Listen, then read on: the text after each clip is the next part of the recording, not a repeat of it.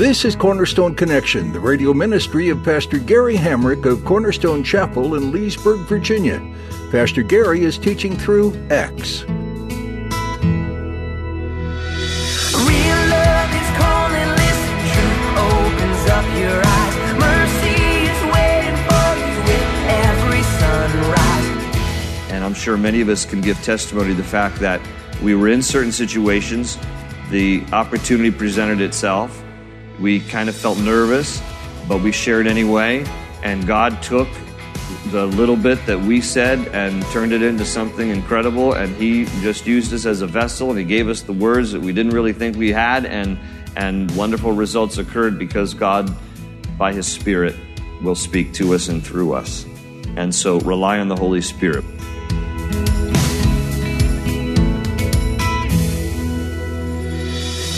When people ask you about your faith, do you boldly share? As you listen to today's message from Pastor Gary, he encourages you that it's normal to be nervous. Many people get nervous to share their convictions with others. But be encouraged. Jesus is with you always through the gift of His Holy Spirit within you. Pastor Gary reminds you that the Holy Spirit empowers you to share. He's the one that gives you the words to say and the boldness to proclaim. Trust that He's guiding you as you speak. At the close of Pastor Gary's message today, I'll be sharing with you how you can get a copy of today's broadcast of Cornerstone Connection. Subscribe to the podcast or get in touch with us. But for now, let's join Pastor Gary in the book of Acts chapter 25 with today's edition of Cornerstone Connection. Turn in your Bibles to Acts chapter 25. We're going to look at Acts 25 and 26 tonight, and then Acts 27 and 28 next week. We'll close out the book of Acts next week, and then we'll be off to the book of Romans. If you remember where we left off in chapter 24, Paul has been falsely charged of various matters, including insurrection against the Roman government and preaching against the law of Moses, and even though he's a Jew, of turning against the Jews. And basically, people don't like to hear that his message is the message of the good news of Jesus. They don't like to hear the gospel, okay?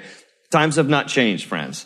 All right, you can go to a dinner party and you can talk about any current event and people will find you engaging. You start talking about Jesus, you'll clear the room. And that's what happens here.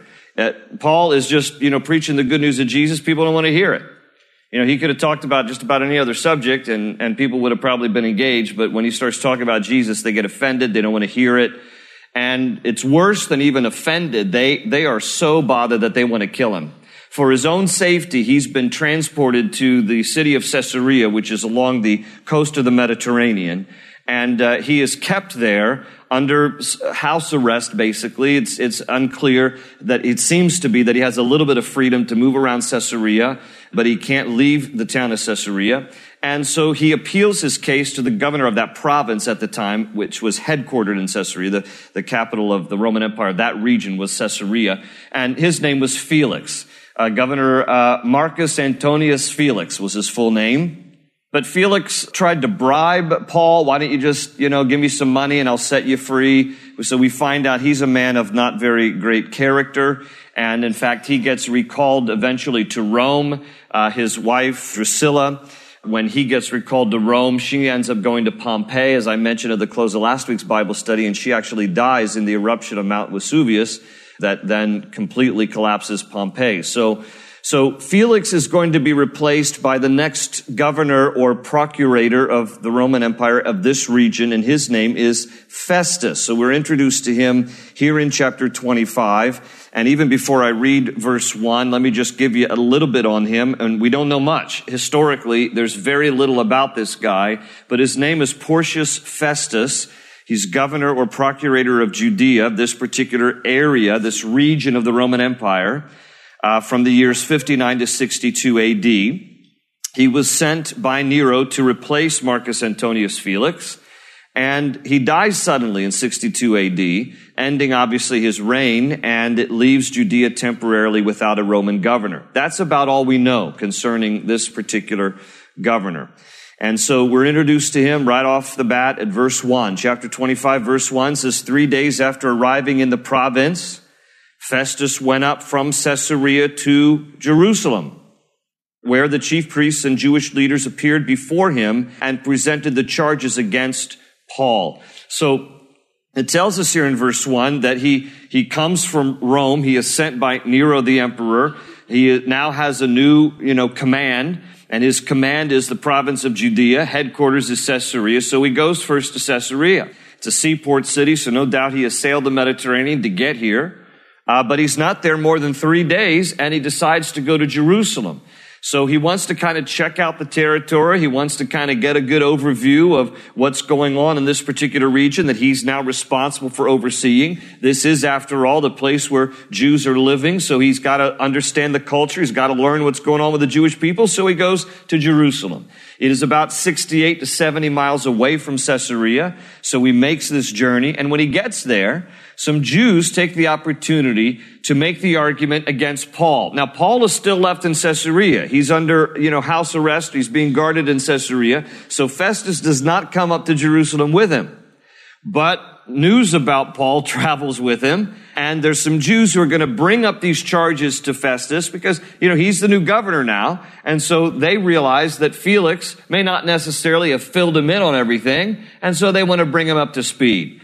By the way, Paul now is just spending 2 years in Caesarea because Felix didn't want to deal with him. And now that Festus is governor, his matter is going to be dealt with. But for 2 years, Paul just sits in Caesarea.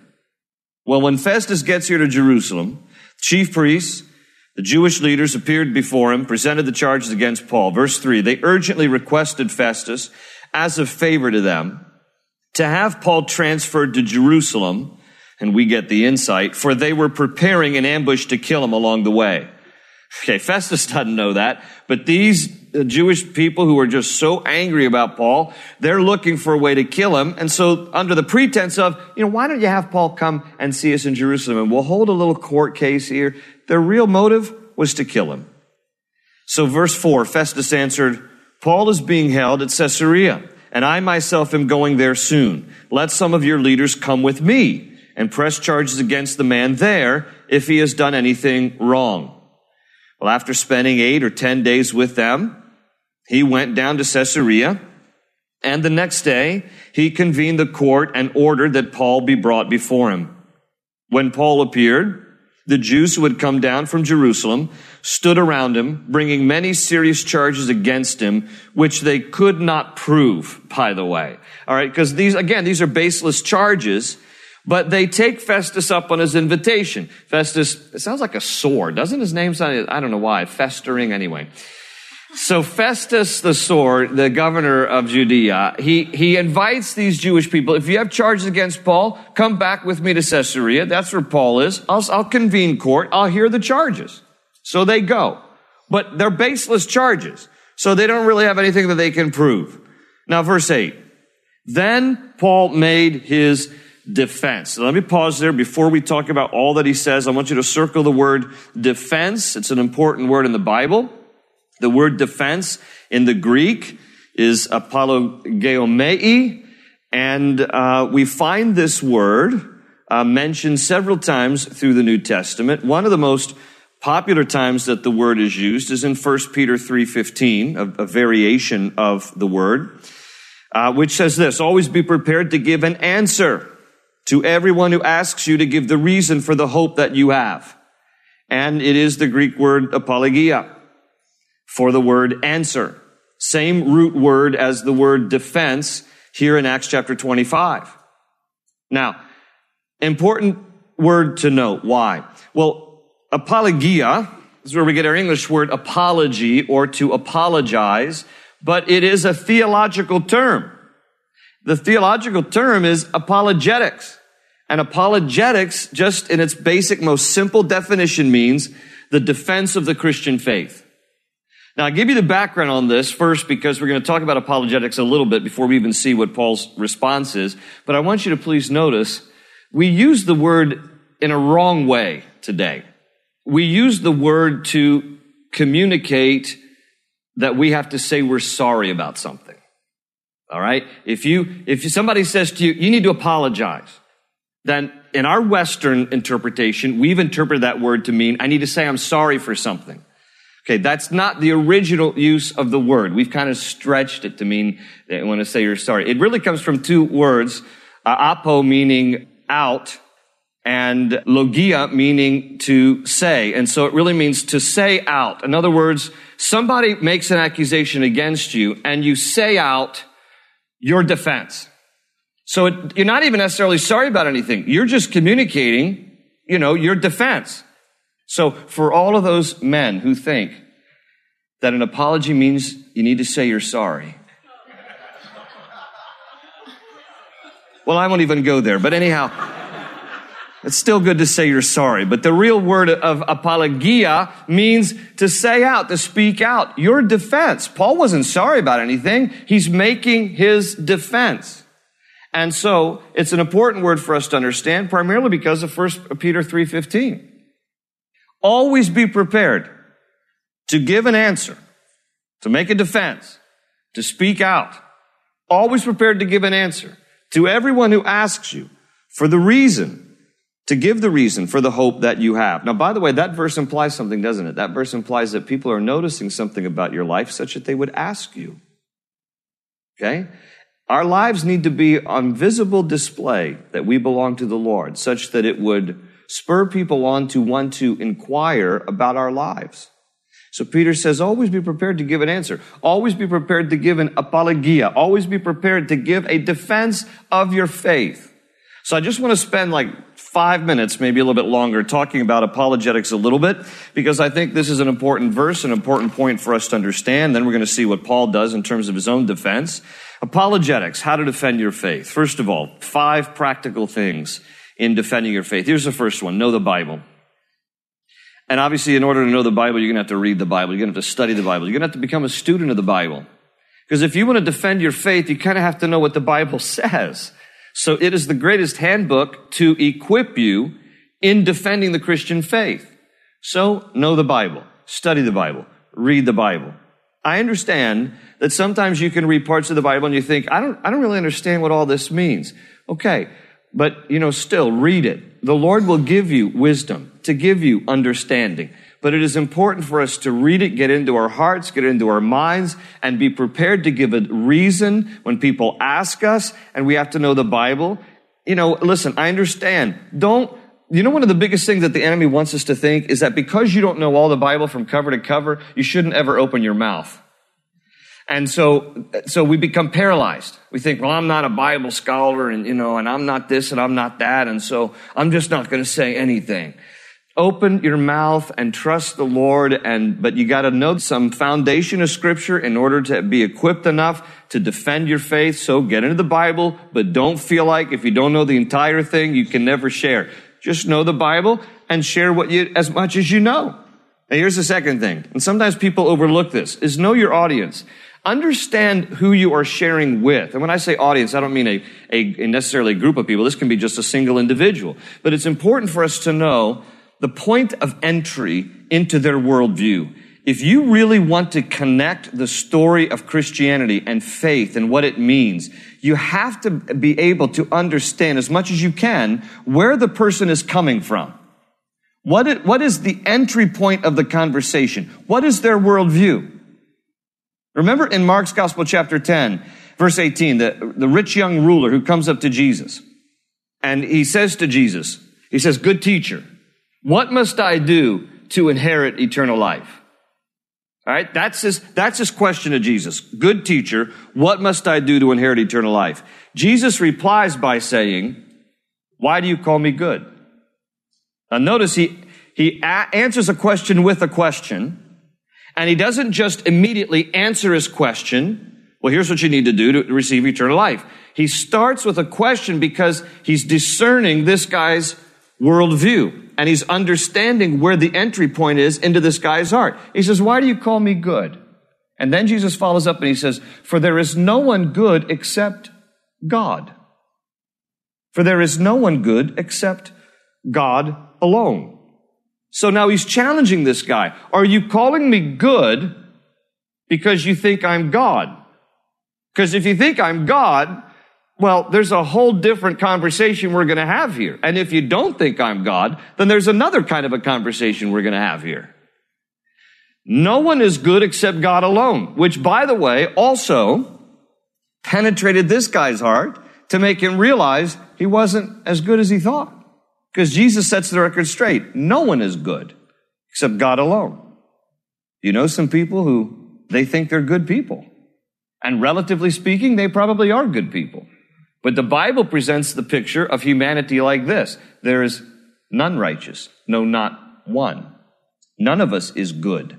None of us, we might have good motives. We might aspire to do good things. We might be good on certain days. But the human heart is deceitfully wicked above all things. Who can know it? Jeremiah says, there's none righteous, no, not one. Our righteousness is as filthy rags, Isaiah tells us. So if somebody thinks I'm all good and I'm okay, then that's the first thing that you need to address. But in order to understand where they're coming from, what's their worldview, what's their perspective, what's their background, what do they think about God, you're going to have to ask a few questions to know the person that you're speaking to. Remember, Paul did this very thing back in Acts chapter 17. When he preached the gospel to the men of the Areopagus or Mars Hill. And here they were, these Greco-Roman people who believed in a multitude of gods. They were polytheistic in their worship. And because they didn't want to offend some god that they had left out by name, they have all these various statues up there on Mars Hill to all these various gods. But they even made a statue that said to an unknown god, just in case they left somebody out.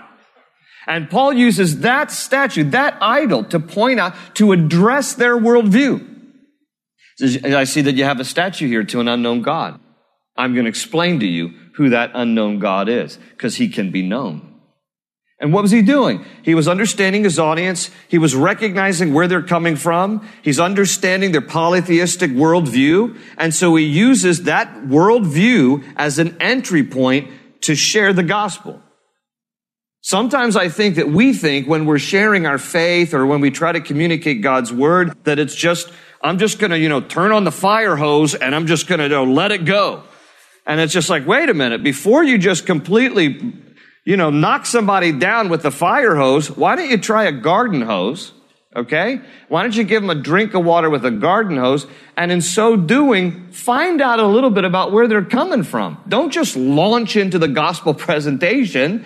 I understand sometimes there might be the necessity and an urgency of a moment where you got to just kind of launch into it. But to the degree that you are able to just kind of understand and approach them from their worldview and begin to share Christ from a perspective that they can understand, then do that. Know the Bible. Know your audience. Number 3, this might sound silly to some of you, but rehearse your testimony. What I mean by that is, take time to pray through your story. No one can dispute your story. They may not like it, but they can't argue with it. It's your story. So I would encourage people to, all the time, if you want to really be able to defend your faith and speak about your relationship with Christ, take some time maybe to write out your testimony, or just as you're driving in your car, on your way to work, rehearse. This is my story, and I just want to kind of rehearse this so that I can share it with somebody when that moment presents itself. So just kind of talk it through as you're driving. People will turn and look at you talking to yourself. It's fine. All right? It's fine. Don't worry about it. But rehearse your testimony. Number 4, read good books on apologetics. Now, I'm going to give you 6 recommendations. All right? And this is just a good way for us to become equipped. It's not a substitute for the Bible, but there's some good, godly people out there who have written some good books. And so if you want to learn more about how to defend your faith, here's a list of 6. So I'm going to tell you the first one on the list, Christian Apologetics, an A to Z guide by Dr. Norman Geisler, it was required reading for me in Bible college. This is kind of, if you like kind of the deep textbook kind of stuff, okay, that's the first book, all right? But otherwise, the other books are great, straight reads. One of the first books I was ever given on apologetics was the second book on the list, Jesus Among Other Gods by Ravi Zacharias. I can't recommend that enough. And by the way, Ravi Zacharias is called within Christian circles an apologist. An apologist doesn't mean he's going around saying he's sorry. He's an apologist because he's an expert in apologetics. You can YouTube stuff on Ravi Zacharias, and you can see him debating students at college campuses. It is awesome. He gets up and he fields questions from just a bunch of non-believers at a bunch of college campuses. And they throw hard questions at him. And this man is one of the most studied, scholarly, but very, very well-spoken, who can communicate in ways that are clear to understand the deep mysteries and profound truths of God. And so that is a great book, Jesus Among Other Gods. And again, I encourage you, YouTube Ravi Zacharias and watch some of the stuff that he says on college campuses. More Than a Carpenter by Josh McDowell. He wrote that book as a result of his own coming to faith after he investigated the claims of Christ for himself as a complete atheist, and then wrote More Than a Carpenter many years ago. Then he wrote a follow-up book, Evidence That Demands a Verdict. I think actually there's a newer version out called New Evidence That Demands a Verdict, also by Josh McDowell. And then 2 books by Lee Strobel I recommend, The Case for Christ and The Case for Faith. Great books by Lee Strobel. And he answers, those hard questions. When people start to say, well, if God was such a loving God, why is there so much suffering in the world? He answers some of those kind of tough questions that you get from people. Well, explain to me, and what happens to the person who's never heard, lives on some remote island in, South America? And what about that person? And a lot of times people will raise those issues, quite honestly, as a smokescreen because they don't want to be accountable themselves. So to deflect the issue about where they stand with the Lord, they'll always throw those kind of questions. Well, what about the guy on the island? Why don't you just stop worrying about the guy on the island and worry about yourself and where you stand in relation to the Lord? But that's where they're coming from, and that's where we need to meet them at. So I recommend these books if you want to take some time to check them out and pick them up. If you really want to be serious about, being equipped a little bit more about defending the faith and being able to share in defense of Christianity. Those are some great books I recommend. But here's the 5th one, and we must not overlook, rely on the Holy Spirit. Rely on the Holy Spirit. Luke 12:11, Jesus said, do not worry about how to defend yourself or what you will say, for the Holy Spirit will teach you at that time what you should say.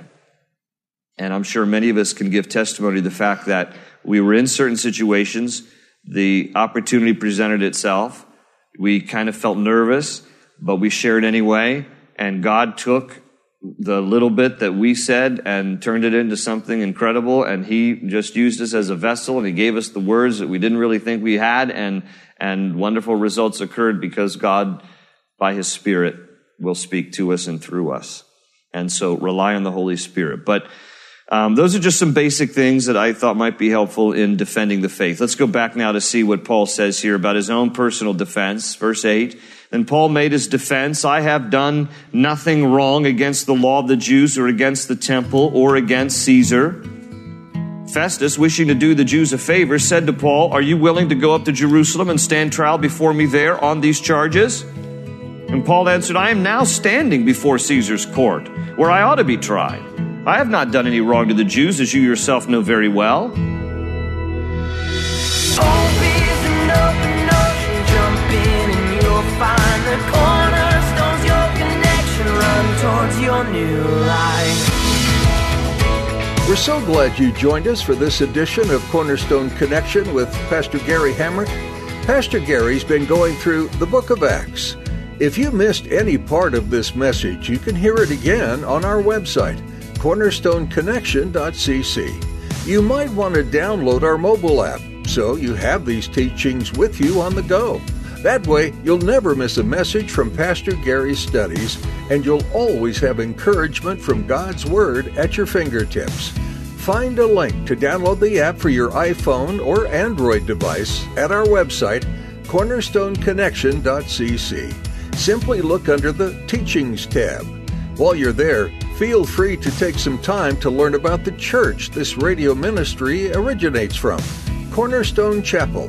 We'd be happy to meet you. You'll find all you need to know about service times and other info on our website. Again, that's cornerstoneconnection.cc. We hope and pray you've been blessed by today's teaching in the book of Acts. Keep reading on your own in this book and discover so many inspiring and motivating things. Pastor Gary will continue teaching about the amazing acts done by God and His Spirit on our next edition of Cornerstone Connection.